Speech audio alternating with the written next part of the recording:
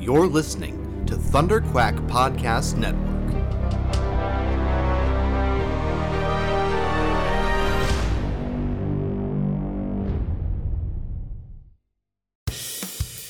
This is the Thunderquack Podcast, the official podcast of Thunderquack Podcast Network, where anything can happen. So strap yourselves in and hold on to your butts. It's Thunderquack time! Hello and welcome back to the Thunderquack Podcast, the official podcast of thunderquack.com. You can get it early every Tuesday, except this week, at patreon.com/thunderquack, or you can wait and get it late every Friday on podcast services across the galaxy. I am one of your hosts, Michael Cohen. And I'm your other host, Amanda Conkin. And one of the reasons why this is coming out not on Tuesday. Now, okay, that's not fair. That's not fair to yourself. I mean, we had a late start yesterday. And a million tech problems, and then everything failed. But yeah, the tech problems were on my side, and hopefully they're fixed now. But if you listen to Rebel Cells, you know that last week I had similar issues with Matt. And they were Wi-Fi issues, so I just crossed my fingers and prayed to the Wi-Fi gods and hoped that they would go away. And then last night they came back, and which I should have expected, right? But so that is on me. But hopefully, so I've kind of redone our Wi-Fi setup in the house with these Wi-Fi boosters. So hopefully now I'll have a more stable connection, and we won't have any issues. But like the thing is that we didn't have issues for so long. Everything was fine. It was so good. But I just want people to understand the extent of the tech issues. So here's what happened. My Skype completely logged me out. Like, it won't let me back in, and I had to create a new Skype account, which, boo-hoo for you, Skype, like, whatever. It was the only Microsoft product I've used for, like, a decade, so they just thought that my Hotmail account from when I was a teenager was still active for some reason, and it's obviously not. But then when I finally did get into Skype, we then started talking, and then there was the issues that you were having with the Wi-Fi. Yeah. And then while you were setting up your Wi-Fi and you're like, okay, this is going to take a bit. I'm going to like log into this other computer. I was like, okay, I'm just going to go upstairs and grab some popcorn then really quick. And so I left my computer downstairs, went upstairs, came back 2 minutes later, and it had shut itself down and was installing updates that were going to take like 45 minutes to install. It was comical, Mike. It was so comical, and I wanted to share that with people, that it just like was one thing after another. You called me back, and I'm assuming it was on your phone, right? Like you used Skype on your phone to call me back. And you were like, hey, so this is what just happened. And I just said, we're not podcasting tonight. Like we're not supposed to do this tonight. Yeah. It's just not supposed to happen. Yeah. So so we pushed it by a day. Depending, I mean, like, look, it's already 9:00 at night, and we have an hour of Avengers to get through. Get through. It's gonna be a joy, and the second that we hit play, everything is gonna melt away. Oh yeah. And we're gonna be enveloped in the gloriousness that is Act 2 of Avengers Endgame, which, like, hey, the setup is fine. It's a little bit of a bummer, actually. We talked about it last week. Like the first act is actually a lot of downers to take, but it ends on a high note. It definitely leaves you with a like, okay, we're gonna get the team back together. Yeah. Literally, we are getting a team, right? And then he says we're working on that, and that's where we cut. Yeah. So if you're following along at home, we're not really going to talk about anything else this week because I just want to get right into this. We can talk about three. There's three things that we can talk about beforehand because they're random. Oh, okay.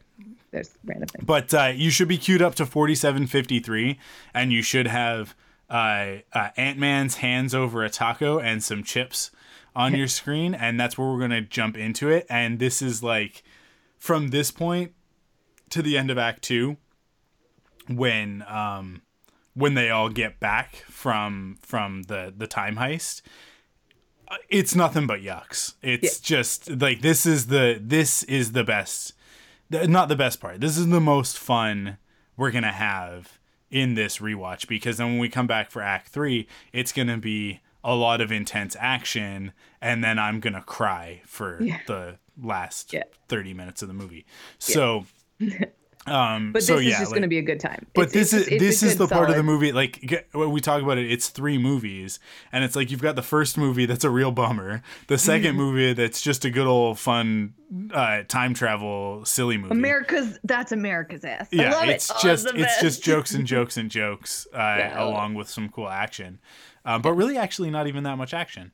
And then it's just like, hey, this is the coolest thing you're ever going to see in your life, and nothing's I don't think anything's ever going to top this on screen. The thing that's crazy is that I don't realize how Endgame, I think it's mostly this second act that we're going to go into. That's what I think most of Endgame is, but really it's not.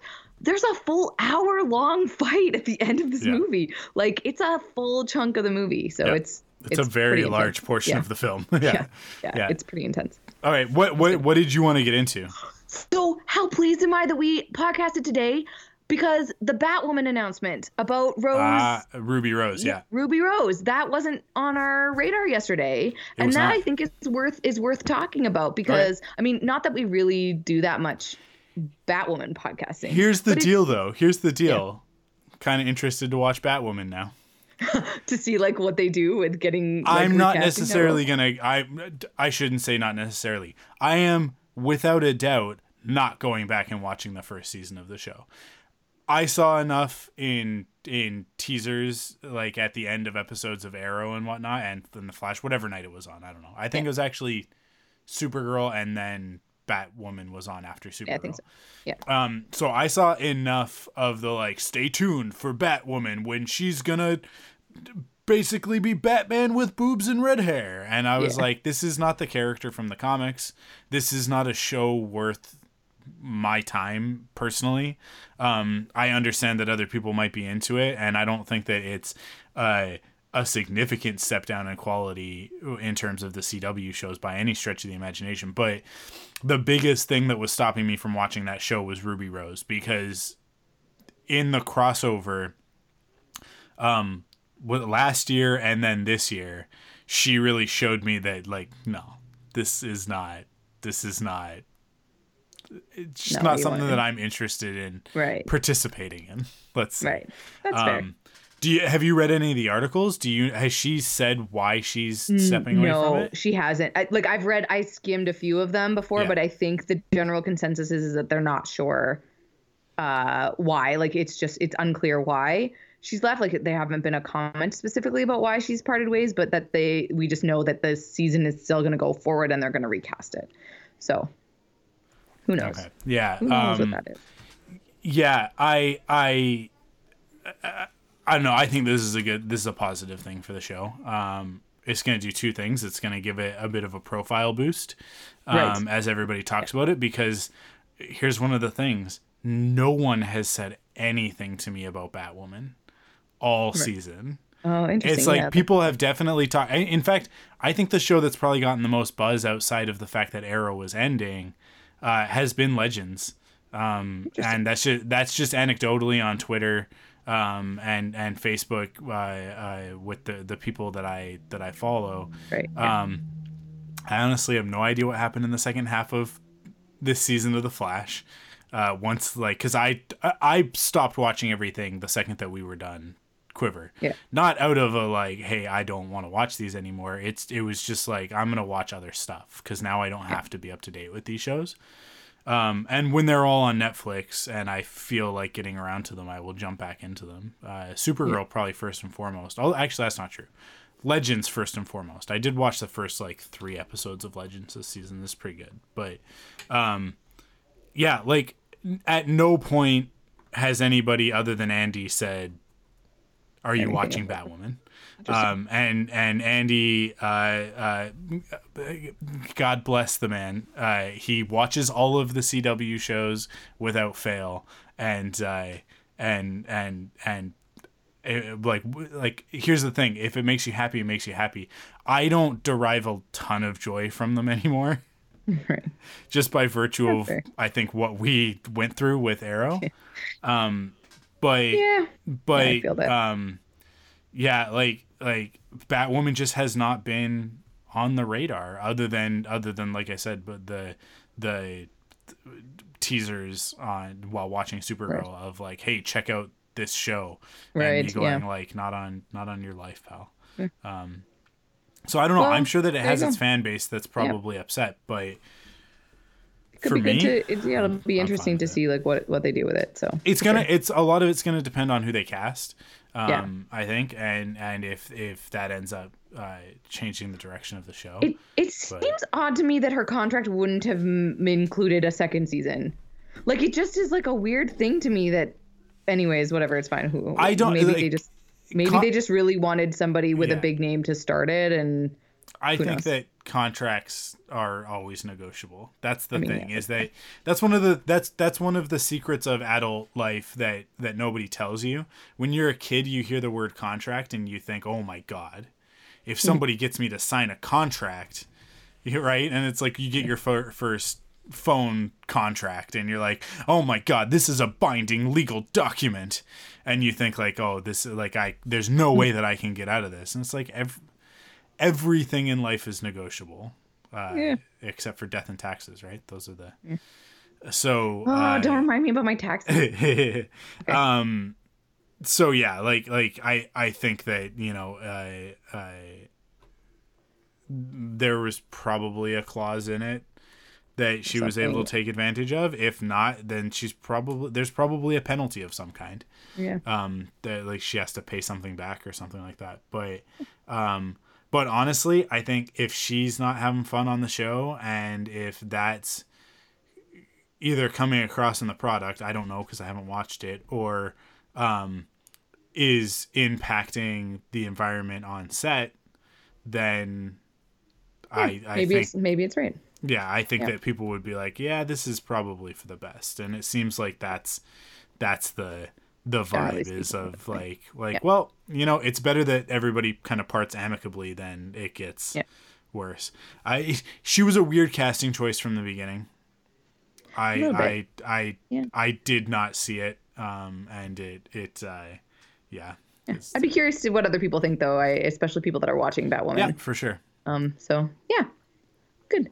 And then the only other thing that I thought we were going to talk about was the Umbrella Academy, because I was really excited to talk about Umbrella Academy. Oh, well, yeah. I mean, like, there's not a lot to say, right? Season 2 is coming July 31st. Yeah. Which is actually, now that I say that out loud, that's so far away, but it's not that far away, I guess. It's not that far away. It's like 2 months. Yeah. Yeah, man, Umbrella Academy is a great show. It's a great comic. It gives you 2 months to catch up on the first season. Yeah, and if you haven't watched it, then get on. I think I might actually force Crystal to watch it because I want to watch.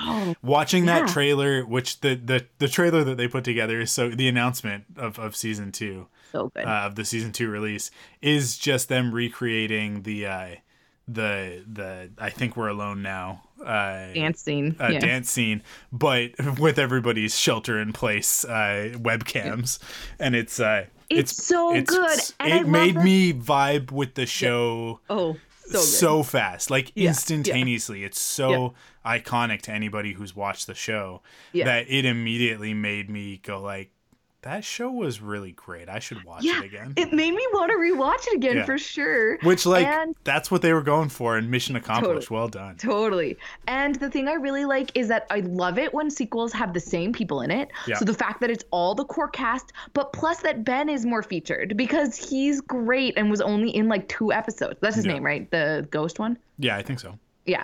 Anyways, and that he's featured because he obviously wasn't in the dance sequence, obviously, because he's not alive.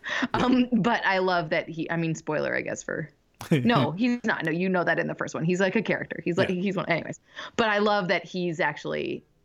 that he's in the trailer for the second one, too. So it's really cute. Anyways, people should watch Umbrella Academy. It got me so excited. I watched the trailer twice because and then it made me go watch the original dance sequence again because it just like it's such a fun. It just made me want to watch it again. So anyway, I just wanted to rant about my love for the Umbrella Academy. No, that's all good. I guess the other thing to say is just that yesterday we would have talked about this more yesterday, I think, because it was a little bit more fresh. But the community table read happened, and it was fantastic and just fun. Just a really, really good time. So there's the table read, which itself is 35 minutes. Oh no, Mike. What? Oh no, Mike. What? I can't hear you. Oh, am I cutting out? Okay. The Wi-Fi woes. Okay. Tragic. Yes. You still can't hear me? I can now. Okay. You're back. Okay, we'll just keep going. Unless it cuts out. Yeah. But yeah, so there's the 35-minute table read itself, and then there's a 40-minute Q&A with the cast and Dan Harmon. And then there's actually also like an hour-long episode of the Darkest Timeline podcast, which is Joel McHale and Ken Jeong's podcast. And so there's there's so much content that came out of this table read if you're a Community fan, and it's definitely worth digging into if you like the show. Certainly if you're as much of a fan as I am, it's a bit of a dream come true to have everybody reunited. And the amazing thing is how easily they all just clicked back into their characters. I loved it. It was fantastic. Nice. Yeah. That's good. I haven't watched it, so I might have to. There's a lot of stuff that I haven't watched, so. But as we're aware of this. Yeah.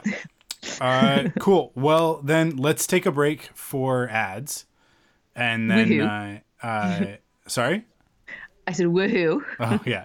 And then well, hey, if you don't want to listen to the ads, then you can head over to patreon.com/thunderquack and get what a good idea. I would do that if ads. I was listening to the podcast. I think that would be a good idea, because I mean, can't you like get it for like $1?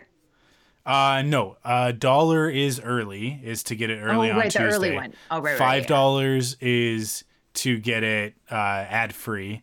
$10 gets you the uncut version. And this is all $10 like a month. And then $20 per episode. Yeah, per episode. Sorry.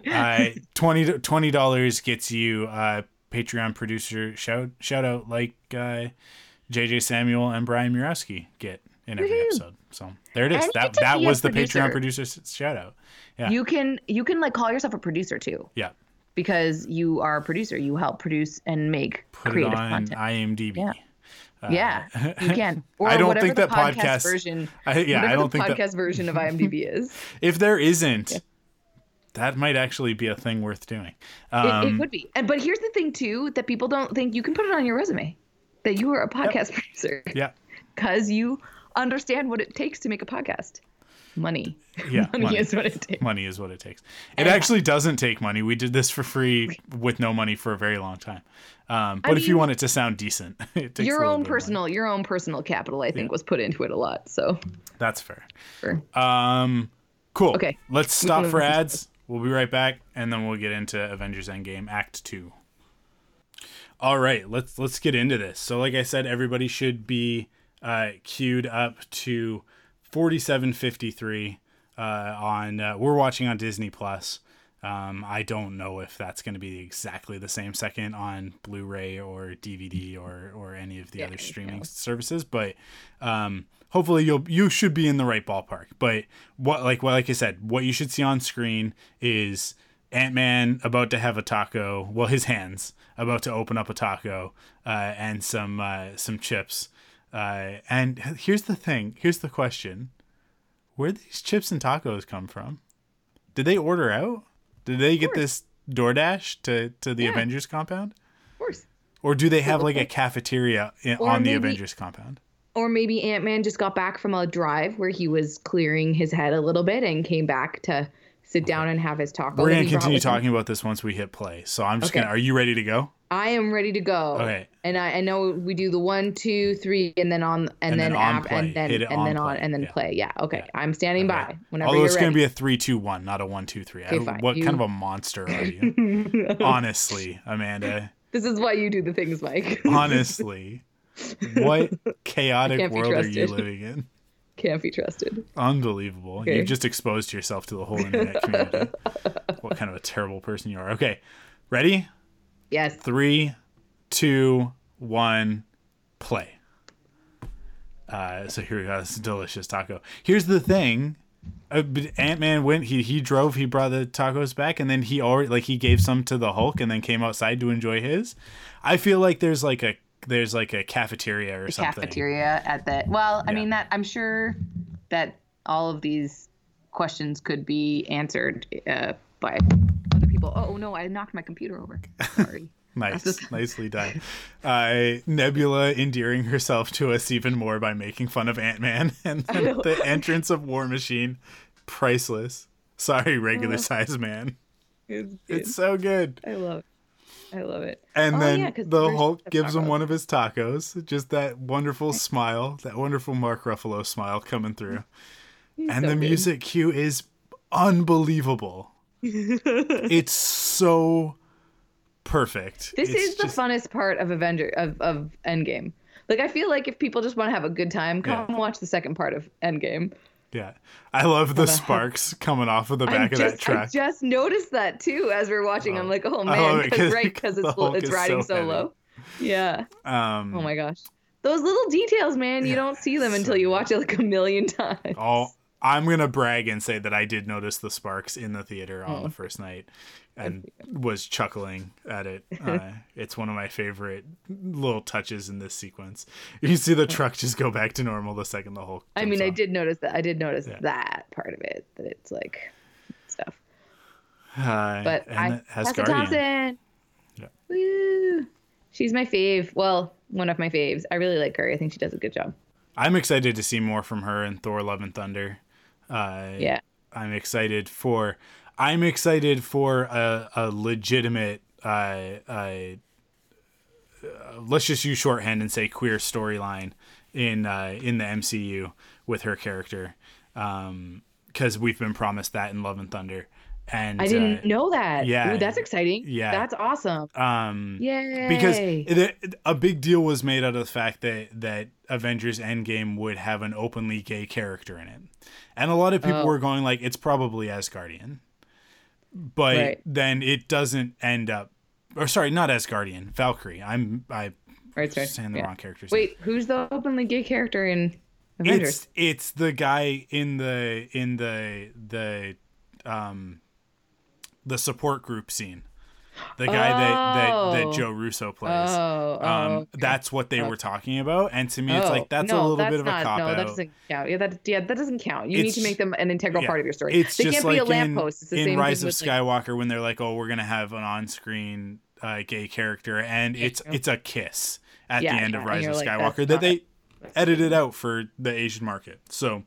Yeah, if you can remove, right, it's like one of those tropes of, it's like one of the criticisms of like female representation, right? If you can remove the character or replace them by a lamp, they don't count as representation, right? Like this, by the way, I'm talking over the scene. I'm so sorry. The introduction of like Fat Thor is my absolute, like, I just, have we talked about this before, about the importance? I think maybe when we were doing the last one, I talked about how, like, I think the Thor character is so important in like the difference in like how people deal with tragedy and like the complexity of his character, but also that Chris Hemsworth, being who he is, being able to do this character and do it justice and do it so well. I think just really awesome. the perfect aspect of this character's arc is it's two things. I don't think that Chris Hemsworth is playing the fact that Thor is fat as a joke. No. From his perspective, right? I mean, like, there are definitely jokes written into this when he grabs Rocket a second ago and rubs him against his belly. It's like, oh, this is gross. It's your big fat belly, right? I think there's also an element of it that Thor has very clearly not been taking care of himself in other ways as well. He is smelly and unkempt and probably sweaty and whatnot. Like there's more going on there than just the fat thing. But I think that he takes this depression And we see it in this moment here, like so seriously. And as an actor, like Chris Hemsworth is a fantastic actor. Yeah. Beyond being funny, beyond being one of the most beautiful specimens in the history of humanity. He is actually a very, very gifted actor. And the pain is visceral in his performance in this movie. And the drinking and his body and all of it is part of a journey that Thor is on. And they could have very easily ruined the whole thing at the end of the movie by having him pick up Mjolnir, transform into Thor, into like superhero Thor, and be ripped again.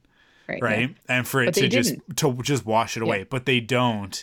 He is in the same way that Tony says, you know, like, I want to, like, we got to get back what we lost, but I got to keep what I found, right? Like, these are the two things. And that is actually, that theme, that ideology is exemplified in Thor's journey, where he's whole, he's complete at the end of the movie, but after this act, actually, but it doesn't remove the trauma.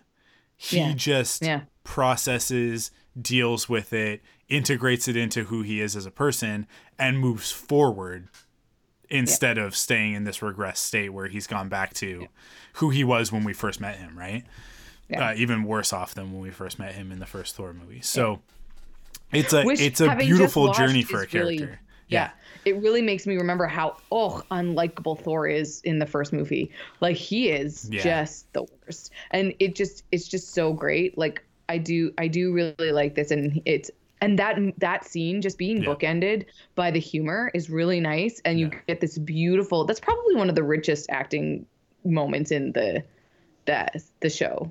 This episode. What is this? What is it? Film? That's in this movie. That's what I'm trying to say. That's what I'm trying to say. There's a lot of words that you could have used that you didn't, that would have been correct. I know. But that's all right. Yeah.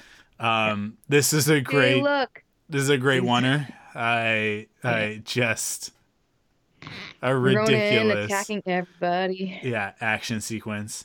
And this is comic books, man. This is why comic books are awesome. Who is this guy? Who are all these other guys? It doesn't matter. We know that this is the end of an issue of a Ronin comic, and it's all, that's all that matters is the context. The what's actually happening isn't important. We know from previous scenes from the stuff with Natasha and Rhodey that Hawkeye's out there killing people. He's like basically leaving a trail of bodies, and that's the only reason they know he's still alive and out there. Because he's not talking to anybody, and he's gone through this again. It just like Thor. It's like that first act. We were like, okay, here's our heroes who've kept the faith, right? Right. Yeah. To a certain extent, like they've remained somewhat intact. Now they have to go get and find the rest of the team back together, and this is where we come in and we go like, Thor is not a whole person right now. Clint is not a whole person right now, right?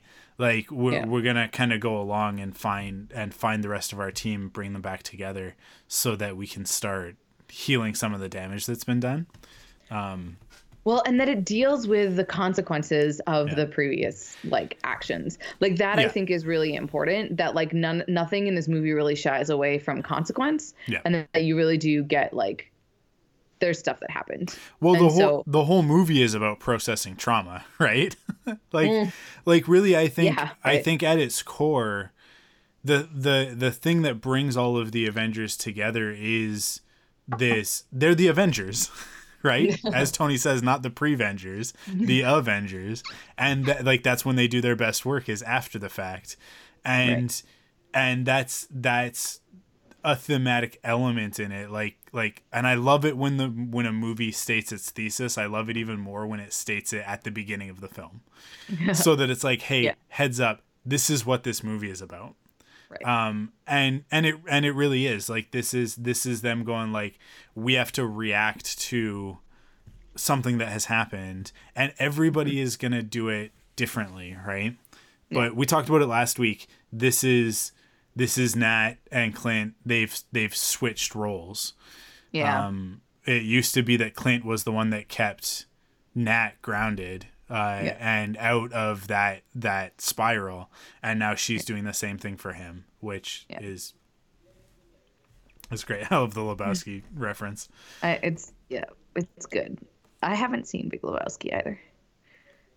I love Rocket's. You're only a genius on this planet. Yeah, because it's true. Because Rocket is actually pretty smart, and I think it's a thing that it's one of the things that doesn't really get played up that much in the MCU because of the type of stories that the Guardians tell. But Rocket is a genius level character, like engineer, in the same way that Tony is, in the same way that Bruce and Hank Pym and a lot of these characters are these incredible geniuses. Rocket is actually very, very smart. This moment is funny. Where with the one Pym test article, run. He's so nervous. I do like I don't understand why they let Clint do the test. It just doesn't seem really like a good idea to send somebody with like a lot of like trauma. Well, I think as we see, there's not really a lot he's going to get the opportunity to do. Don Cheadle just kills in the pantomime. He's so good. Oh man, this is. And I think we maybe talked about this a little bit last week, but this is the key to the MCU. The casting in these films is it's just brilliant. Above and beyond. And Don Cheadle, like everybody is a heavy hitter. It's the All-Stars, right? Like it's just, these are. Their listing time movies. It's just so good. Sorry. Die Hard? That's not one. You know that's an ad lib. That has to be an ad lib. Yeah.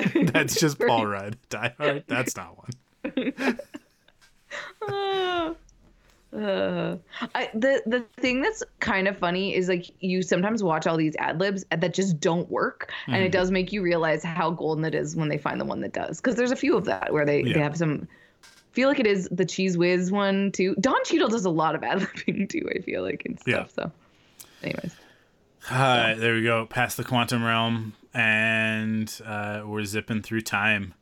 It appears to be working. I love the wormholes and implying that there are so many multiple time streams and places for them to go.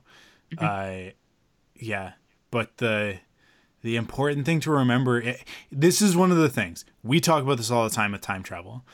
You have to have rules, and you have to follow them, right?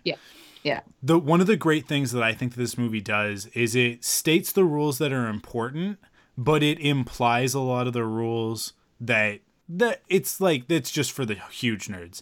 And one of the rules that I think it does the best job of implying is if we go back to the diagram of the model that Tony does, and you watch it, you pay attention to it. What he's trying to solve for is traveling through time and returning to the same point that you left. Right. So when you look at the Mobius strip and you see it's a bunch of the a bunch of the targets go around it, and only one of them returns back to the point of origin, right? And that's what the hand thing is.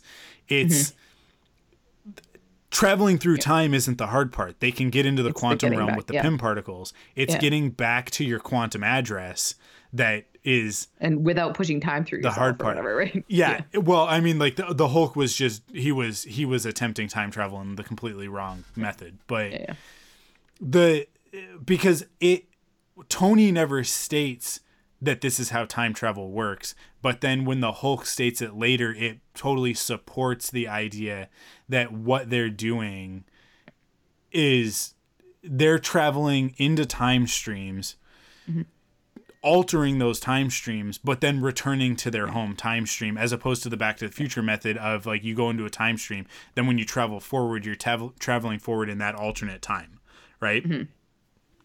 Which is what breaks it. So like it's like that device is the whole key to time travel in this story, is that Tony has figured out a way to basically like plant a flag in the moment and place that you left, travel through time, and then return back to that point.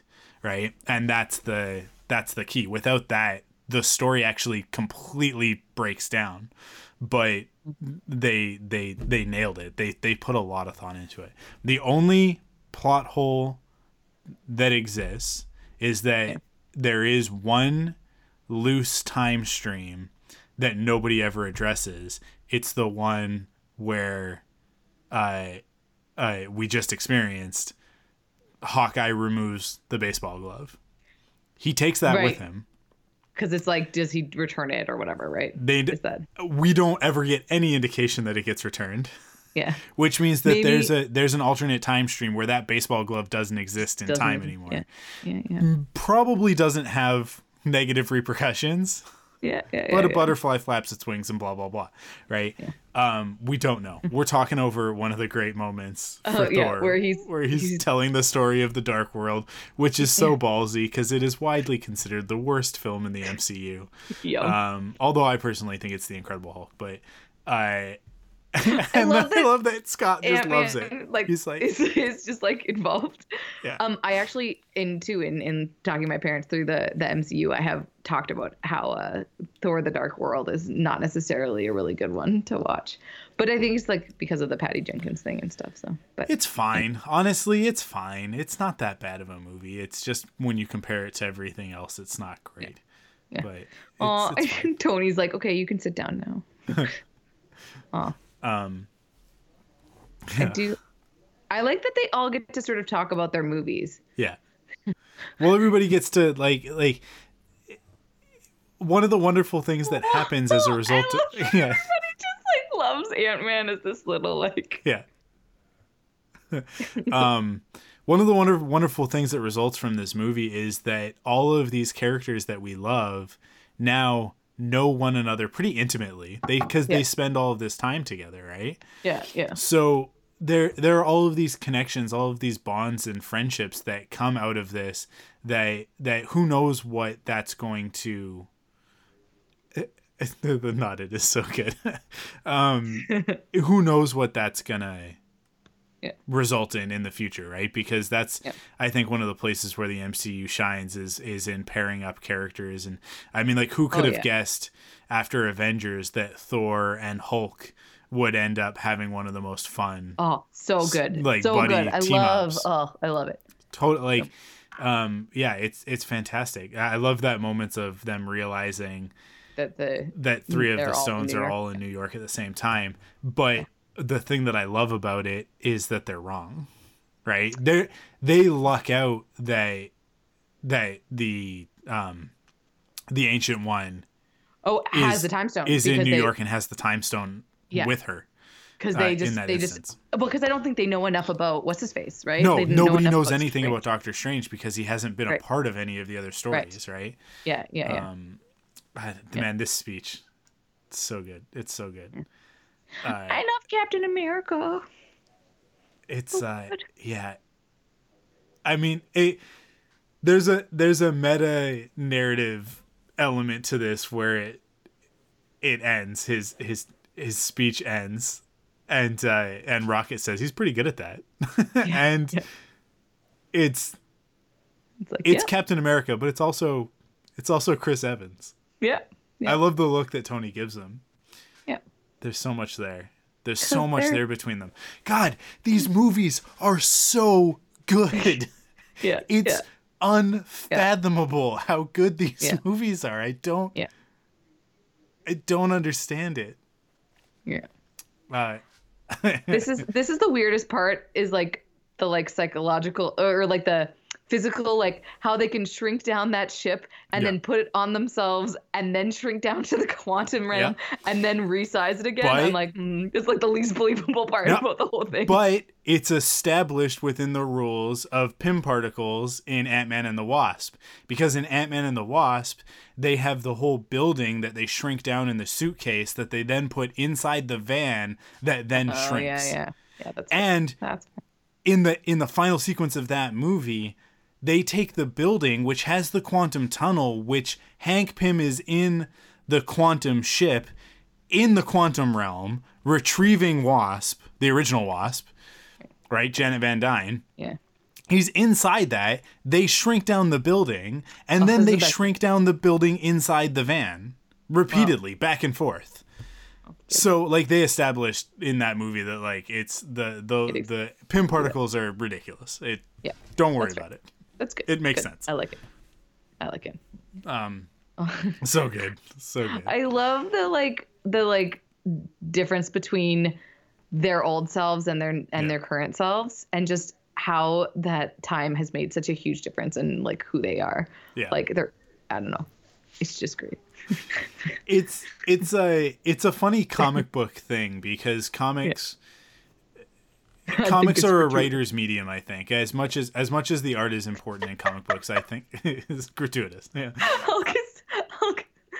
I don't know this version about this. It's so good. He's a bad actor. Mark Ruffalo is the only one that could really like pull that kind of stuff off. I love it so much. But comic books, because it's a writer's medium, and it all depends on how the writer chooses to handle a character. You can have one story where a character is handled very poorly, and then another version where that character is handled really well. And then you have to somehow reconcile these disparate stories into a continuity, and it doesn't work. It never really works. But I feel like that moment kind of captures that essence of like, the character has come a long way, but also it can be handled so differently. Like we talk about the Incredible Hulk, the character is handled so differently than he is once Mark Ruffalo starts playing the character. And then even once you get into Thor Ragnarok and they really start to figure out who is the Hulk. And that's really the first movie where we get to see the Hulk. Right. Yeah. He's not just an action set piece, but is a character. And just, getting to see all that different stuff. But then you have to reconcile it all. And they force us to do it in this, which is great. Yeah. That was Loki. Loki was there. Asgard. I do like that Tom Hiddleston got to be in this movie, but as like replaying himself as when he was like I think that shot of Tom Hiddleston I don't think was new. I think that's from Dark World. As is the shot coming up with Jane. It's from a deleted scene. Oh yeah, definitely, because they couldn't get Natalie Portman back. They actually had her scheduled, and she was going to come in and do it, and then they realized that they had that footage and said, it's okay, we don't need to do this. We can actually just use this sequence and save ourselves some time. And she had also, I think, recorded some dialogue.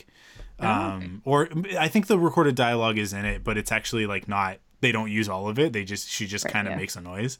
Yeah. But like they had planned more originally, but then this is all they really needed. It wasn't important, I think, was like they could have done more, but it was actually just kind of distracting from it, because Jane isn't the focal point of Thor's story here. She's what we see before is that like he's actually kind of okay with everything with Jane. Like it's whatever happened between the two of them after the Dark World. It's like they kind of just parted ways, right? Yeah. So like that's not something that he needs to process, but this stuff with his mother is still unfinished business. So that's the more important scene. And I love it so much. It's this is the stuff with Thor is one of my favorite thing. I really do like this. And I think Rocket is an underappreciated character in this too, that like he's lost everyone. Yeah. Right? Like he's so invested, and that's what you get from this scene where he just like is like, how is everybody else? Like, it's, again, what you're saying, it's the different ways that people process grief and all that stuff, right? So, like, for him, he's just like... He's a surprisingly resilient character, especially... Was that a coffee mug? I feel like there was a coffee cup in the background. There? Maybe. Well, Thor had a drink with him when they came that's through, what it was. I think. That's what it probably was. He's got, like, his travel mug or whatever. He probably left his travel mug. Full of beer. Probably what it is. Travel mug. Yeah, Rocket's a really resilient character, and I think one of the things that people forget in Infinity War and Endgame is that it's actually, in Infinity War, it's several years after Volume 2, Guardians Volume 2, because Guardians Volume 2 happens almost immediately after Volume 1. Right. they're And so they've been together for a while since. Yeah. So it's the characters have all grown a lot, and then we take a 5-year jump with Nebula and Rocket, where Rocket has an opportunity to actually do a lot of growing up as a result of everything that they've gone through in Infinity War, right? So he's a very grounded, very mature character in this story. It's going to be very interesting to see when we come back to Volume 3 of Guardians how that all plays when they bring everybody back together. Because Quill, Drax, Mantis, like, they're all going to still be where they were in Infinity War, right? More or less. Can I just explain the logic flaw in that? Is like, it would have made more sense for Nebula to drop them off at the other planet and for them to then drive back here than it would have been to send Nat and Hawkeye on their own. Like, but I get that they wanted that really cool moment of the two of them in the spaceship by themselves, two little humans. Anyways, but it's just like a little bit of a logic flaw where I'm like, that doesn't seem like the best planning. Like, you probably should have done it a different way. But I think one of the keys is that they don't know with oh man, I can't remember the name of the planet, just fell out of my brain. Morag? No, the one that Vormir? Vormir, yeah. They don't know what they're walking into. Right. We know what's going to happen on Morag, right? We know that that's fair. Quill is there and we're going to take his tools from him and break into it ourselves. That's fair. This is so unexpected on opening night to pop over, and like, here's pre-Guardians Nebula and Gamora. And we get to see them right before. This is immediately before the events of Guardians. Which is really, super really interesting. Cool. Yeah.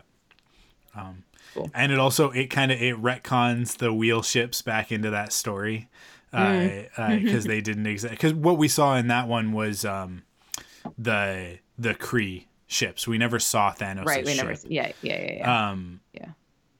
So we see the what are they? The Reclaimers? The Accusers. Sorry, I don't know what they're. Accusers, which is Ronan's thing. And I just watched Captain Marvel on the weekend, and it's really cool in Captain Marvel to see the Kree ships. That aren't like, to see the difference between what the Kree ships look like in the 90s versus what Ronan's ship looks like in, what is that, 2014? Because Ronan has splintered off from the rest of the Kree, right? And I thought they looked really similar though. Shape-wise, they are very similar, but Ronan's is like his ship in Guardians is more sort of beat up looking and kind of like almost looks ancient. Gotcha. Because he's returned to their traditional ways, right? And he's not wearing the face paint in it, right? Like, it's just his blue face. Yeah. So you can say like there's an implied character arc there that all happens off screen that I think is really cool.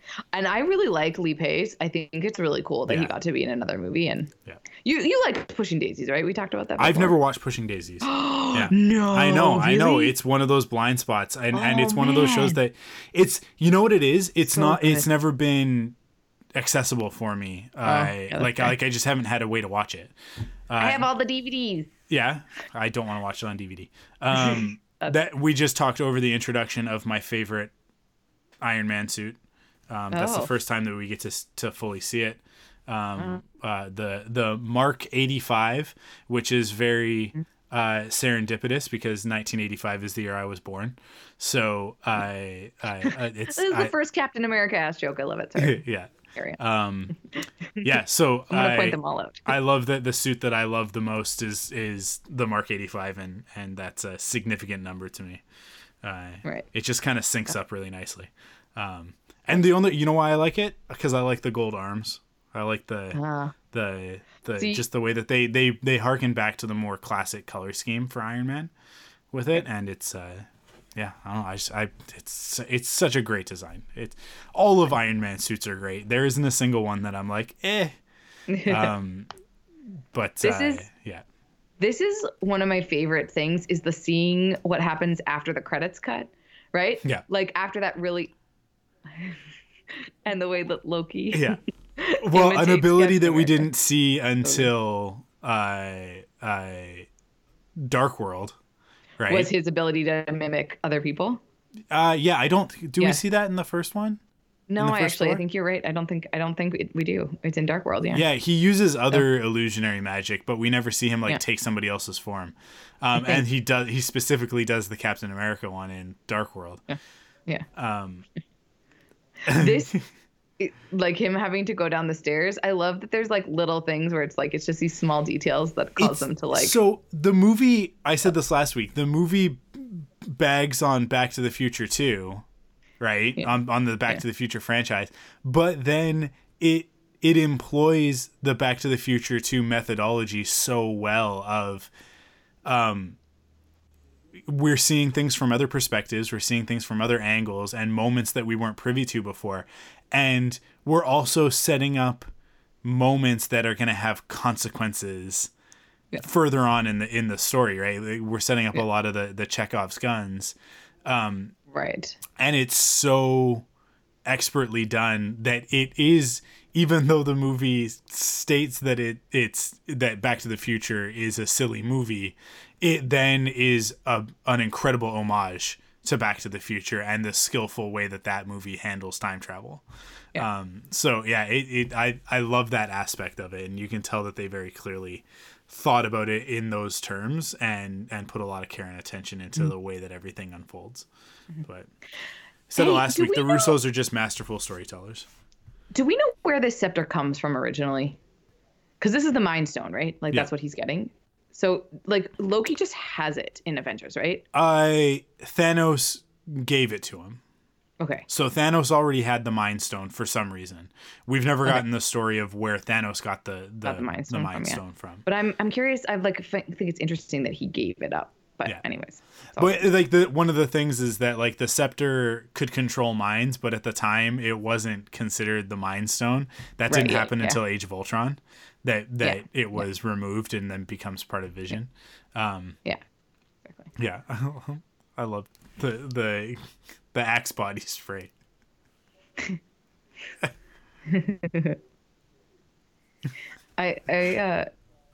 The cannon in my desk for emergencies. I love it. Yeah. Emergencies. Axe and body spray emergencies. Yeah, well, because they just everybody's fought in this movie. aliens. I forgot about these guys as well. Yeah. No, everybody is in this movie. There are very few characters from the MCU of importance that don't show up. Yeah. Yeah. Oh, excuse me. Sorry.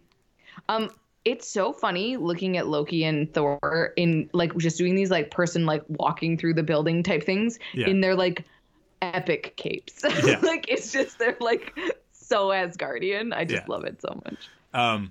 One of the things that I love about this scene is how faithful they are in recreating Thor's look from Avengers, because as the movies go on, they get better and better about nailing the way that Chris Hemsworth should look as Thor. And this is only, you have to remember, this is only the second appearance of Thor. So they're not quite there yet. They haven't quite nailed it. I feel like Ultron is when they really nail him. Yeah, like what he actually looks like. Yeah. I think you're right. I think you've got a good point. And it's really not as bad consider as the original Thor where he's got the dyed blonde eyebrows, which is just so distracting in that movie. But it's still like, and Loki's got the absolutely awful hair in this movie. Or not in this movie, but in Avengers. But yeah, they so faithfully get everybody back to where they're supposed to be. And then here we go, setting up the Loki TV series, Disney Plus series. Yeah. But this timeline never really gets. No, well, that's the thing, is this timeline doesn't get fixed. Restored, right? Yeah. Because they lose the Tesseract the time just stone. gets like taken away in Loki. Here's the thing. We don't know that yet. We don't know what Steve does on his mission. Right. It's entirely possible that the end of the Loki Disney Plus series is going to conclude with Loki having learned whatever lesson he needs to learn, and then Steve shows up and is like, hey, I'm going to need that back. Right. And returning and both Loki and the time stone and the Tesseract back to this timeline, right? Oh, interesting. Yeah. That's so as an much idea. as Chris Evans is done, maybe he's not done. This is the best fight. The Chris Evans fight. Like, It's so good. I don't like. It's just like I know like that he's so exasperated with his former self. Again, like the Back to the Future thing though, it's one of those things where like they're making fun of the character a little bit, but as I talk about a lot in the at the end of the movie when he stands up alone by himself, tightens the shield, and is ready to die fighting Thanos. He says it without ever saying it, right? Yeah, but exactly. we know that that's the same thing. It's the same spirit all the way through. It's consistent with the first time that he ever says it, which is in Captain America, where he's got the garbage can shield and the bully is beating the snot out of him. And he goes, I could do this all day. And it's the heart of the character, right? Yeah, exactly. But it's the I love it. Bucky is still alive, and then he just knows exactly what to say. It's so good. Oh, I love it. Best moment in the whole movie. It's good stuff. That is America's ass. Oh, he can make fun of himself, and he's older now, and I really love Captain America. He's just my favorite. Anyways, it's one of the genius elements of a franchise like the MCU has, which is that like when the Avengers come together, there's somebody for everybody. Everybody's got a favorite character in these movies. Oh, they so do. This is also a brilliant way to have like explain the fancy science, beautiful exposition. But also with some cool effects, which is fun. I also like Tilda Swinton. So, anyways. I'm curious now. You're making me like now it's niggling in the back of my brain about what happens with the Tesseract timeline. Like, well, it's an unclosed loop at the moment, right? But there's more story to tell there because when we know that because we know that Loki is getting his own series. So I'm confident that they'll close that loop in that series. It'll probably actually be the moment that Loki becomes a hero. Right, because they'll give back up transition. Right, because he'll realize like, okay, I have to put back what I've messed up. Because the story of that show is going to be that he goes through time messing things up because he's Loki. Oh, right. Yeah. That he's going to use the Tesseract to travel all over the place, and I'm assuming get the Time Stone at some point and whatever. But this is such a great revelation. Where that we it's find out, like in Strange giving it away is one of the only reasons that it comes back to like he realizes it's the one in 14 million, right? He knows that he has to do it so that the Hulk will go back to this moment because the only way that the Ancient One is going to willingly give him the Time Stone is if he says that to her. Right? That he gave it, that Strange gave it away. Strange, honestly, unsung hero of Endgame is Doctor Strange because he's the one playing the long game. Right? Oh yeah. Well, and that's the thing is that he realized he has to sacrifice himself and he can't be there. He has to put his faith completely in everybody else, right? And it's just, because it was the biggest thing for me where I'm like, how is this gonna work out? Like, how is him giving up the Time Stone the thing? And it's just like he would only do it if it meant that it would save things, right? So it's good. So it's so genius. It's so perfectly executed. If we were smarter, we probably would have gone back and started with Infinity War. Before doing Endgame, but well, that means that I can just like watch Infinity War whenever I want to. It's kind of nice. So I hate this dude. What's his name? Something with an M, right? Ebon Ma, I think. Ma, yeah. Ugh. You're not supposed to like him. Yeah, Squidward. He's a good villain. Good villain. I like it. Yeah. No, I mean it's another testament to the Russos and their storytelling ability is that we really don't spend that much time with Thanos's what are they called? Oh, I can't remember what it is. But his minions here, his horsemen. And yet like we know them. We know them as well as we need to. And it's a lot of great storytelling of like showing us what we need to know and not wasting time with what we don't. And I think it's one of the places where they're so successful is their ability to, because in the commentaries, a lot of what they talk about is where they decided to nip and tuck. Right. Yeah. It's like, well, so this was something that we had a lot of trouble with at first. And we had a lot of difficulty really nailing this moment. But once we realized that, just get to this thing, that's when the story comes together. Right. Just focus on this character. That's where the heart of this scene is. Right. Like they're really good at making sure that every scene is moving the story forward, that it's doing something. And maybe that's just establishing a character's motive or whatever. But the best scenes are the ones where we've got multiple things happening. So here we're establishing where Thanos is in his mentality, right? We're setting up how he's going to re-enter the story later. And we're also getting this glimpse at Gamora, and we're starting to see who she is in this moment. Right. Yeah, and we're remembering, oh yeah, that's right. She's days away from betraying Thanos. Right. Right. Which was the decision that she would, it's not like she made that decision in that moment. It's something that she built up to. Right. So. Oh, I love this scene. This is Thor and his mom. Sorry, you can keep talking about. No, it just accomplishes so much. This is one of my favorite shirts. The costume design is so good. I love Freya's costume. Yeah. Oh, not so Freya, good. Frigga. Her costume is so good. Like the armor with the. This is so beautiful too. The way she reacts. The way she reacts to him too. But like it's the casting thing again, right? Like without a powerhouse like Rene Russo in this role, how do you this scene isn't going to work? And that's the key to all of it is like you've got two great actors playing off of each other.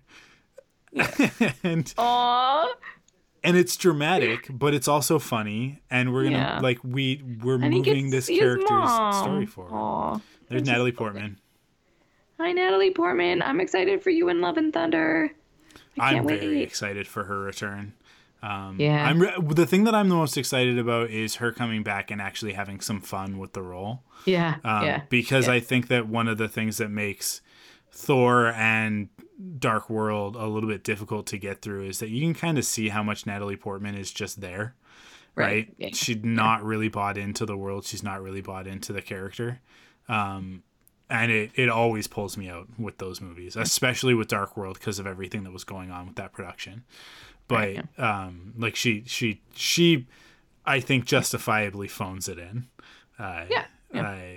And it shows up on screen. But I'm excited for her to come back, do something fun, get the spotlight a little bit, and for it to be a Thor movie that's not necessarily about Thor Odinson, but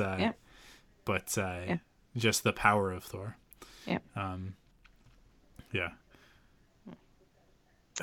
Good lesson to learn. They really should get a female director to be able to helm one of these movies by herself, though. So, is Black Widow not directed by a woman? Is it? Oh, okay, good. I'm pretty sure. Good. I hope so. Sure. It should be. I mean, it makes sense that it. I'll double check that, but. Right. I think that maybe that's what would tip her over the edge is her being able to Black Widow is directed by Kate Shortland, and Captain Marvel I think has 2 directors. It does. One of them is a woman. Yeah. Anna Boden and Ryan Fleck. So I mean, hey, we're getting there. We're getting there. Yeah. Slowly but surely. So celebrate the small victories, right? It doesn't mean stop being critical, but I don't know. I think that I think Disney and Marvel Studios and Lucasfilm they're working on it. They're working on it. They are trying. Oh, right. I forgot. Sometimes it takes a second. She's so understanding as a mother. Right. She just gets it, and I just love aw. It's good. It's so cute. I do love the scene, and they just hit the music cues Yeah. so well. You're right. It's like it's pretty good. This They is do one a of good my job. favorite gags, though, is like, Yeah. because this is so iconic. The introduction of Star-Lord is so Yeah. powerful. Yeah. And I think it's like visceral for all of us, and we're reliving it. And then cut. In a second, it's going to be so good. Because we're living it. We're like, yeah, this is so much fun. Star-Lord's so much fun. Yeah. Yeah. And then we cut, and it's like, wow, he really is just an idiot.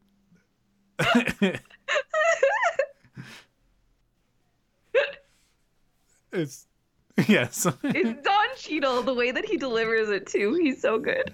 And that she's just like, yep, he is. Yeah. I love that this is what a lot of what he did in this movie too was just like get punched in the face. The thing that I love about that moment, that exchange between the two of them, is that they've been waiting for Quill to show up, right? So clearly Right. they've talked about it, and I'm sure that at some point there was like a moment of like, so what's our game plan here? And Nebula's like, we wait for the idiot to show up, and then we punch him in the face, and we find out what he used to get the stone. And that Rhodey was probably like, what? That's the whole plan. And she's like, yes, he's an idiot. like no, you don't understand. He's an idiot. And this is actually important, the arm burning away.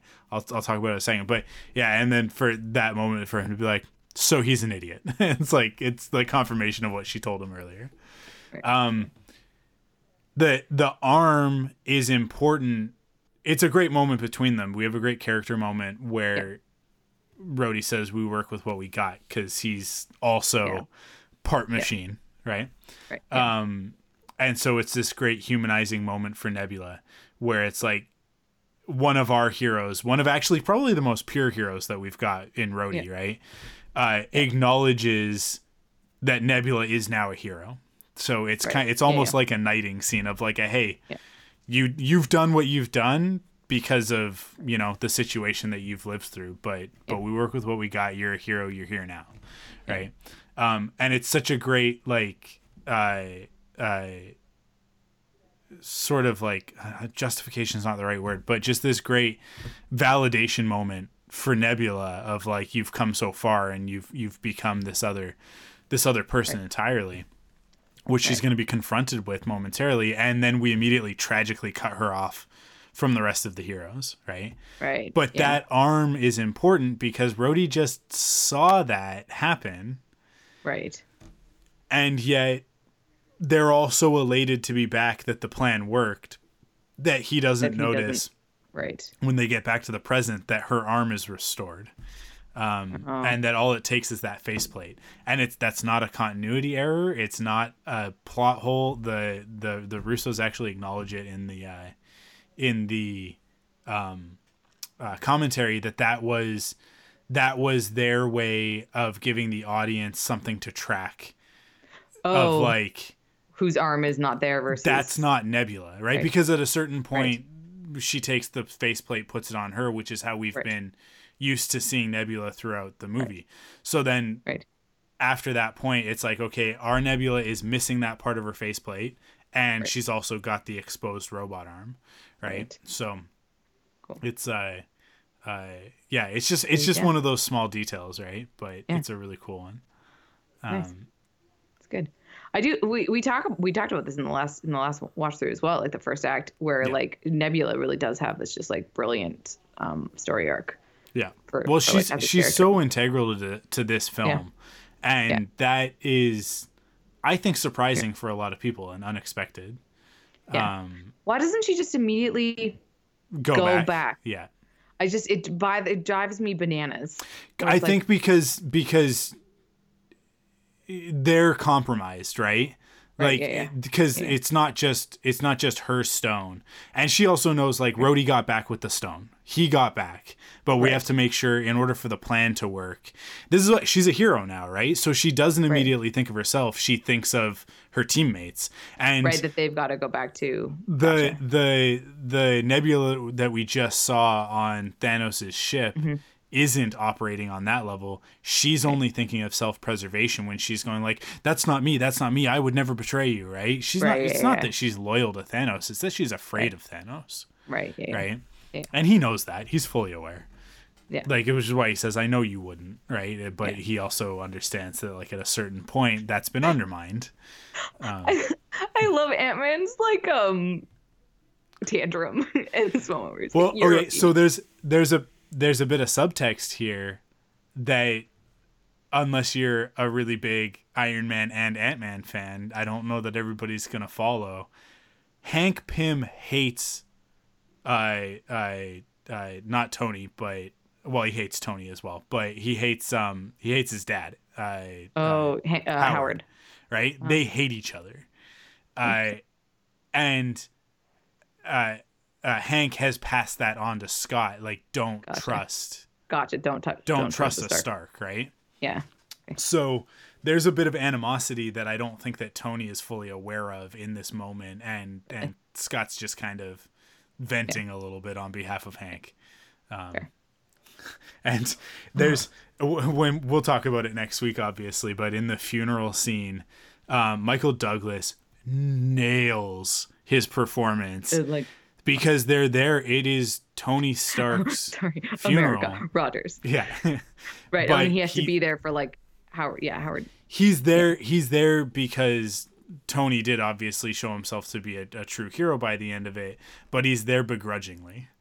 Right. Interesting. And it's a really, really understated performance and not really the focus, but interesting. I'll rewatch that. I'll point it out when we get there.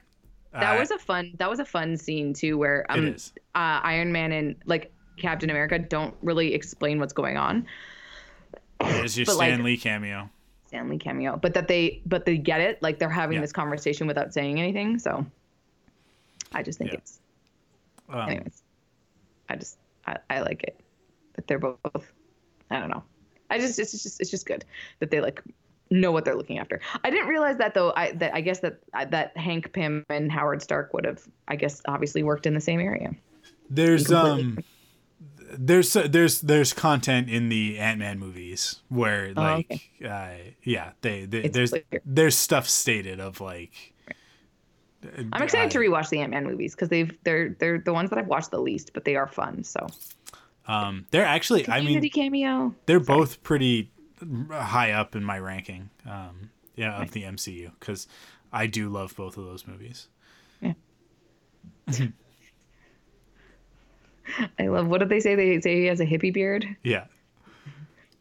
Yeah. Oh, the community reference cameos are also great. Joel McHale hasn't shown up yet. I was gonna say, I don't think. No. Wait, is Alison Brie in any? I don't think so. No. Anyways. I think we have Danny Pudi, Jim Rash, Yvette Nicole Brown, the one that we just watched. Ken Jeong was at the beginning of this movie.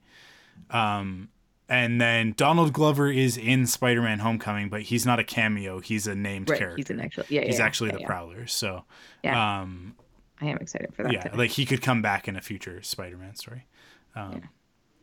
Or get his own movie. When Miles Morales shows up, he will be part of that story. If that ever happens. I hope so. Yeah, Dr. Zoll. That's our heads up. I guess maybe Zola isn't a computer yet. He's still a human being at this point. I guess so. Yeah, I've never really tracked that properly. Yeah. But the computer that he's in is a very 1980s computer in Winter Soldier. So let's assume that's when it was happened. In the 80s. Yeah, that's fair. It's so weird how he grabs the finger, but that's fine. Yeah. It's a good moment with these two. Yeah. Here is one of the things about where special effects are at in this day and age. They de-aged oh man, I can't remember the actor's name. But Howard Stark. Basically. Yeah. He's de-aged in this scene, and it wasn't until actually recently when the Russos did their watch along thing, and they were talking about it, and they mentioned that he's de-aged. I didn't realize that he was de-aged. I thought they just dyed his hair. Right. But they like this one is more obvious with Michael Douglas. But I love it. I love his 1970s hair. It's so good. It's so good. This whole movie is quite good. Yeah. It's just so fun. It's just great because with Michael Douglas, like we know what his hair would have looked like because that's when he was in movies. Right. Yeah. So like is when his career started. So that haircut, that look is actually a reference to one of his first films. So good. Nice. I love all the ants. It's whatever research he's doing with ants because he's Ant-Man. And there we go. Hey, I would take all so of it. many. I would take all of it. Yeah. Like, why are you only taking that many? Yeah. But although I mean, like, also maybe that's just all we see him take. But right. Yeah. That's one of the things that like there are a lot of different elements to Steve's adventure at the end of the movie that people don't account for. But in that briefcase has to be the Pym particles that he stole. Right. He's got to put those back. Yeah. Right? Yeah. There's a whole other Disney Plus series there of each episode Captain America of him going putting through stuff back. Yeah. No, it makes sense. Yeah. Man, and this is perfect hero's journey stuff. He's what is it? It's the atonement with the father or whatever. It's literally happening for Tony. So his story is coming to an end. Right. Because this is the one piece of his arc that is still the one thread that's still left dangling. Everything else, he's realized he's got to get Peter back, and then he's good, right? And that's where at the end of the movie, when he makes the sacrifice that he does, it's like he loves Maggie so much. Done everything. Peggy. There she is. Peggy, not Maggie. But oh, did you say Maggie? Margaret Carter. Yeah, I did. I said he loves Maggie so much. He doesn't. He loves Peggy so much. Yeah. But I don't know. I love it so much. Yeah. They're the best. She's aged up a little bit there. I love that. That like they have to play so much with all this stuff. But, to like keep them in the right timelines and stuff, which but it's attention to detail. Man, technology is insane, man. Like honestly, what is it? These deep fake things that we're just getting like you can just make whole new movies with like people that Well, I saw a video where somebody did a deep fake of Jeff Bridges' face over the CG Jeff Bridges face in Tron Legacy. And they improved it. Like they basically like made it better with the deep fake technology. So I think actually that moving forward, that's probably how we're gonna see a lot of this stuff progress. Is not with the motion capture CG, but instead with the deep fake technology. But there's some simple de-aging stuff that they can do in some of the movies, like they're doing with Howard here in this scene. Yeah. But That's good. Aw. I love it. I love the son imparting the wisdom to the father. It's so good. Aw. Yeah, you had him pegged all wrong, Tony. You were the most important thing to him the whole time. I do like the discrepancy in how young the Howard Stark from Captain America looks compared to this Howard Stark, and how different. Like it's not that far, right? Like this isn't. If this is the 1970s, then it's 30 years. Oh, is almost it? Okay. 25, 30 years. Oh, okay. Yeah. Okay. He's significantly older. But I thought and this Jarvis, isn't this Jarvis in Agent Carter? Yep. So anyways, there's just like overlap things. I haven't seen Agent Carter. Maybe I should watch it. It's good. I love that they make so many comments about his beard. His hippie beard. Yeah. They just make so many. So good. Like at any time she could just press the little button and go. Like why doesn't she just go? Oh, now she can't because they just stole it. Oh well. Because she can't. Because the story, it has to happen the way that it happens. Yeah, I know, but it's frustrating. I don't want it to happen like that. Of course not. We just want the want it to all heroes be to easy. win. But Yeah, of if they course. don't, or if they do, then where's the conflict? Where's the story? Yeah, It's I mean, that's fair. it's got to be a little bit difficult. We got to lose something along the way, right? Yeah. Although this, like, importantly, this gains us back Gamora. She's dead mean, in yeah, the future, so not coming That's back. true. That's true. Right. She dead. Yeah, She got killed in different ways than everybody else. and we don't know exactly what's gonna happen here. Ooh, dun But dun then dun. But The faceplate. The man, the seamless way that they do this, where it's like it goes from the makeup to the CG, so good. It's so good. there's just like technology is insane. Yeah. Like, Well, when you have unlimited resources, right? I mean, yeah, that's fair. You can move the sun if you need to. That's fair. Yeah, man. There's Vormir. Oh yeah, we haven't got. This has probably all been happening at the same time. Yeah. They took a long time to get to Vormir. We're just gonna watch. But I love that it totally is totally awesome because he's like under different circumstances, but also Yeah. the way that his tone is, he's like, this is totally awesome, but he just doesn't want to say it.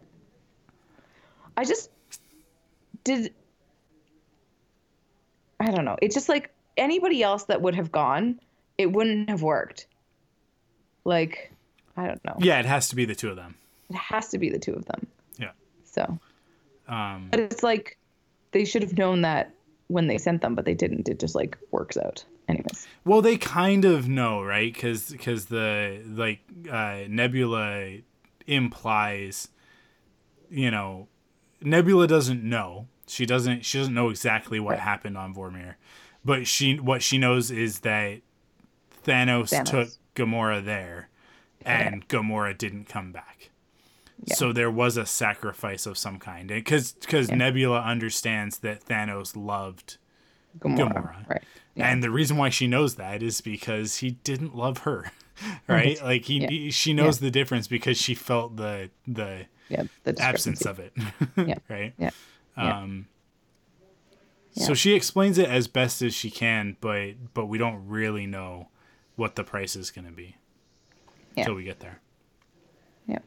The audience knows, we know, but they don't, right? The heroes don't. So I don't know why they couldn't just go steal the Mind Stone from somebody else or the Soul Stone.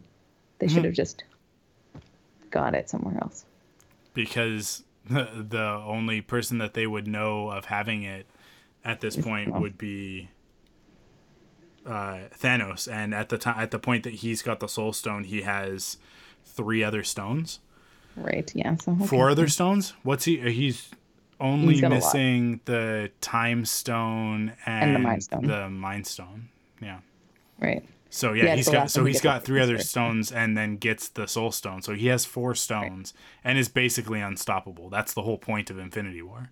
Right. By the time that he's got those, once he gets the Time Stone, he's unstoppable. There was no way they were going to protect Vision, right? Right. Well, they could have separated the stone from his body. And destroyed it. It would have been nice if they could have done that in time. I am excited for WandaVision. Yeah. So. Well, I mean, I'm excited for every shred of MCU content that we're gonna get. It's all. It's all exciting. Yeah. This is so awkward. Where they like, I love it. Where they're like, I think that you think. Yeah, they're both saying that they're going to sacrifice saying themselves. that we're going to sacrifice ourselves. Yeah. It's good. So there's an alternate version of this whole sequence where they get there and then Thanos's minions arrive at the same time. And instead of this fight against each other for who's going to sacrifice themselves, they're actually fighting against Thanos's people. They're racing against Thanos's minions for Black Widow to sacrifice herself first. Right. Before they get killed, so that Hawkeye can get the stone. And it doesn't work. There's a reason why they reshot the whole thing. Yeah. Because this is much better. I think this actually works really well. Oh yeah. And it's very impactful, and Natasha's sacrifice is really important. And there's people who criticize that like she doesn't get her due, but I do think that like there's different context for when they sort of eulogize her at the beginning of Act 3, Right, as opposed to with Tony, where I do like too that like one of the things that is important is that she overpowers him in this scene. Like she wins. Yeah. Like in her sacrifice, she is the better of the two of them in terms of like the fight. And so that's kind of cool that she like does best him. So, it's cool. But we're gonna get our proper Black Widow eulogy when that movie releases, which it was already supposed to. But now we gotta wait till November. Yeah. I want it now. We should have already seen Black Widow. Isn't that ridiculous? Man. We live in this that I awful just timeline. Want. Right? Do we think this is the darkest timeline, or is there someplace darker? Yeah. I mean, there's always, the timelines where Hitler won. I mean, I think those are darker timelines.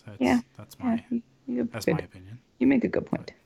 I actually really want to watch Man in the High Castle. I've never seen it. I haven't watched it either. It's one of those things where it's like it's the same as Westworld for me, where it's like I know I'm gonna like it, but I just can't. I just don't have the capacity right now to get into it. But I will eventually. Yeah. Well, this is one of the last like big things that happens during this act. We're almost at the end of this act. Yeah, we basically are. I haven't actually figured out like exactly the moment that we're gonna cut this, so we're gonna play it by ear a little bit here. Can you guys hear my mom yelling to my dad upstairs about the voice? No, I'm no, I sorry. It's just it's so loud. Do your parents also watch The Masked Singer? Of course they do, and they're in a dilemma tonight because both The Masked Singer and The Voice are on, and it's like this whole big thing that my mom's had to stay up really late. I already know who The Masked Singer was tonight, so. Ooh. Yeah. Wow. Just because Ken Jeong is one of the hosts, and so he tweets about it a lot. I don't watch it. We actually canceled cable today. Oh, no way. I cut the cord today. Yeah. Don't need it. Don't need it. Interesting. Don't have Arrow. I'm so glad you can't tell. I'm so glad you can't hear her. She's being so loud. Yeah. So funny. Sorry, I'm talking over this really sad moment where we just lost Natasha and he gets the Soul Stone. But, other pop culture. I don't watch reality shows, but apparently people are liking The Masked Singer because it's one of the only reality shows because it was filmed before all this happened. So it's still got a good format to it. Plans got to work now because Hawkeye's really lost everyone. He's got nobody left. He needs everybody to come back. But here we go. Everybody coming back. Zooming back. Poip. Yeah.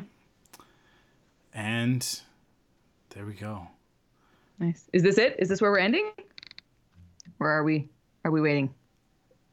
You know what? Let's get through the Natasha's memorial scene. Because otherwise we're starting on a real downer. That's fair. That's fair. I like the most important the three most important characters are checked in with here. Hawkeye, Hulk, and Captain America, the ones that are closest to Nat. Yeah. Actually, this is a good idea. Yeah, we'll end on this little memorial to Nat and then come back because it's still like a full hour after this. So, So even though Black Widow is introduced in one of Tony's movies, he kind of knows her the least. Family? She's not like, she's always been a little bit peripheral to him. Hey, I love this scene because of Thor's reaction, because he doesn't want to go back. He doesn't want to regress because he just dealt with everything. So he's like, no, I'm better now. So we can't be depressed now.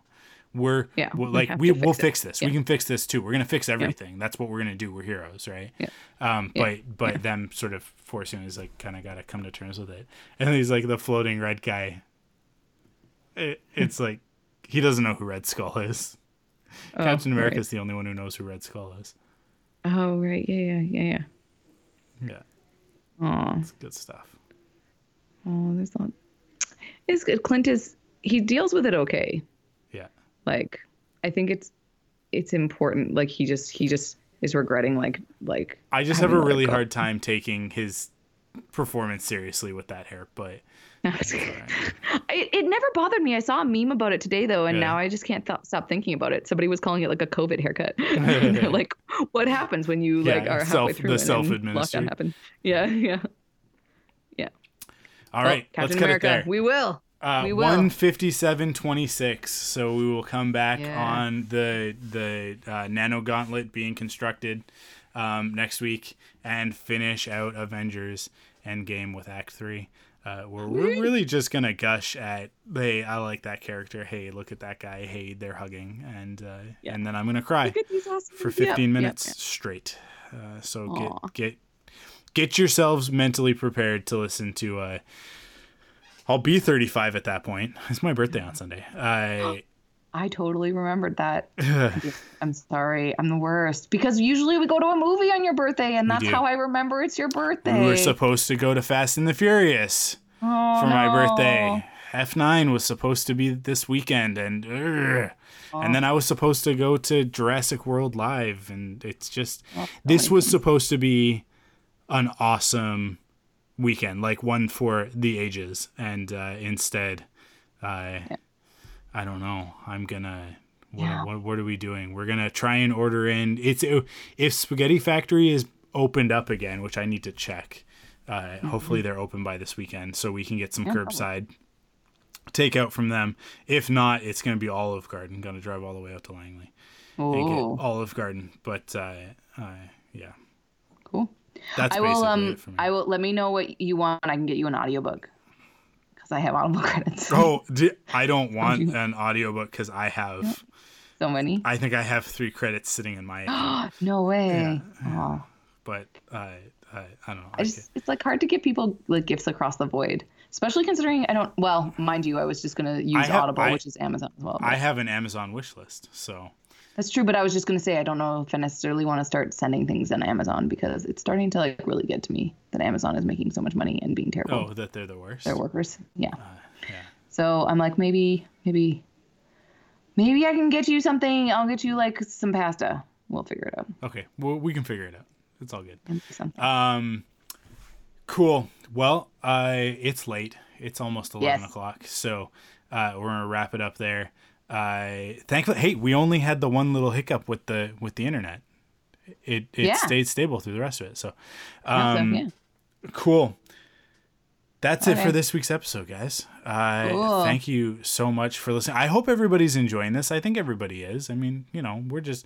I think one of the cool things about this is that like this is really what we do, podcasting, right? It's like for Quiver, this is what we did. We talked over a TV show.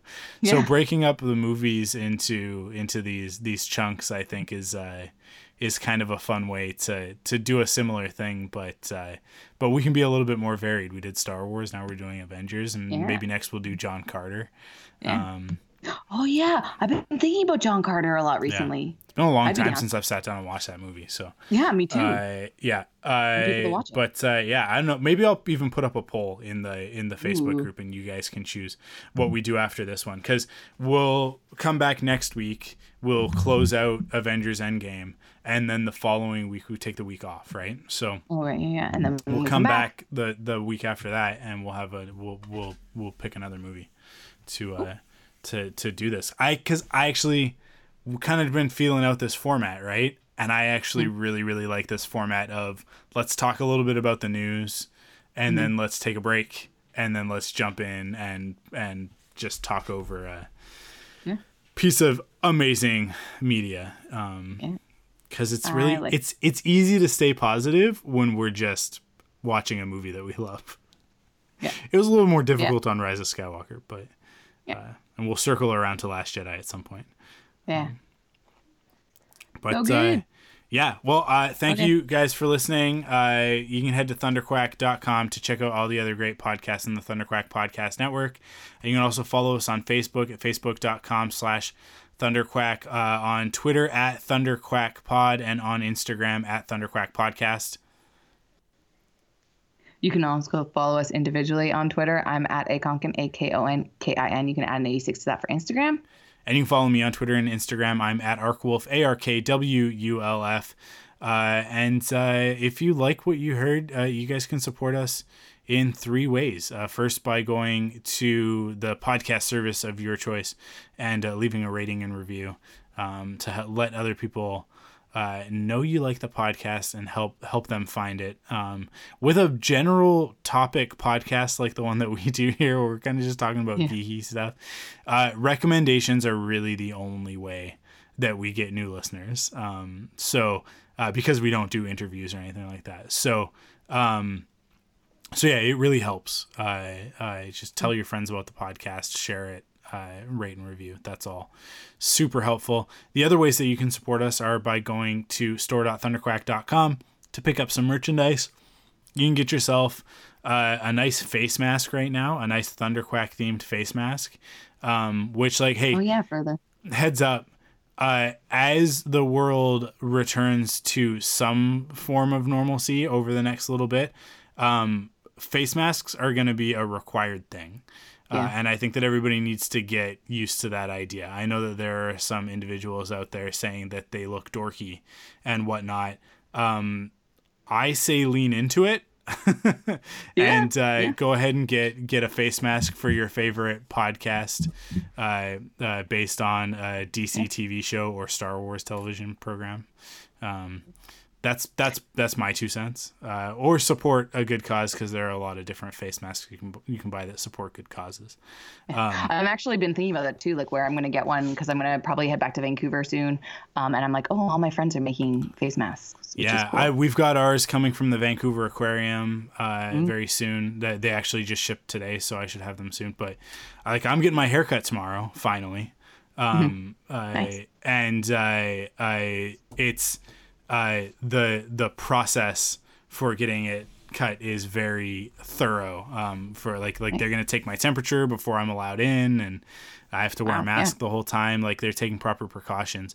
So if you want to get back to some of the things that we've been missing out on, masks are going to be a very important part of that. So store.thunderquack.com, go pick up some merch and help support the podcast by doing so. And last but not least, you can head to patreon.com/thunderquack and kick in with your monthly pledge of support and get some cool rewards in the process. Like, as we noted earlier, getting the podcast early, getting it ad-free. It's really late and I can't stop this yawn. I really tried. Sorry, guys. Or getting it uncut, where you're going to get a conversation that we had yesterday.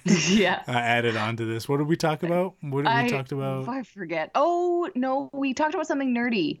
The Justice League cut. Yeah, the Snyder cut. Snyder cut. I'm going to do something too, that because I keep thinking about these Audible credits I have and what you're saying, and I'm like, you know what I would like is that I have Audible credits, and in terms of in the spirit of people helping other people find really nerdy things, how about I give an Audible credit to somebody who has a friend who says, this podcast was recommended to me by so-and-so and I like it. So if somebody tweets at us or Instagrams at us or goes on Facebook and is like, hey, I found this podcast because so-and-so recommended it to me, and just listen to a download, I would love to give somebody an Audible credit. So do that. If you're interested in an Audible credit, recommend our podcast to somebody and then get them to tell me that you recommended the podcast, and you can reach out to me and I will figure out a way to get you an Audible credit. Okay. But on Twitter, that's the best way to do that. Yeah. I want to give my Audible credits away. Cool. And have people learn about the podcast. So I'll see that. Patreon.com/thunderquack. Thank you guys for listening, and we will see you next week. Stay safe, everybody. Wash your hands and be kind to one another.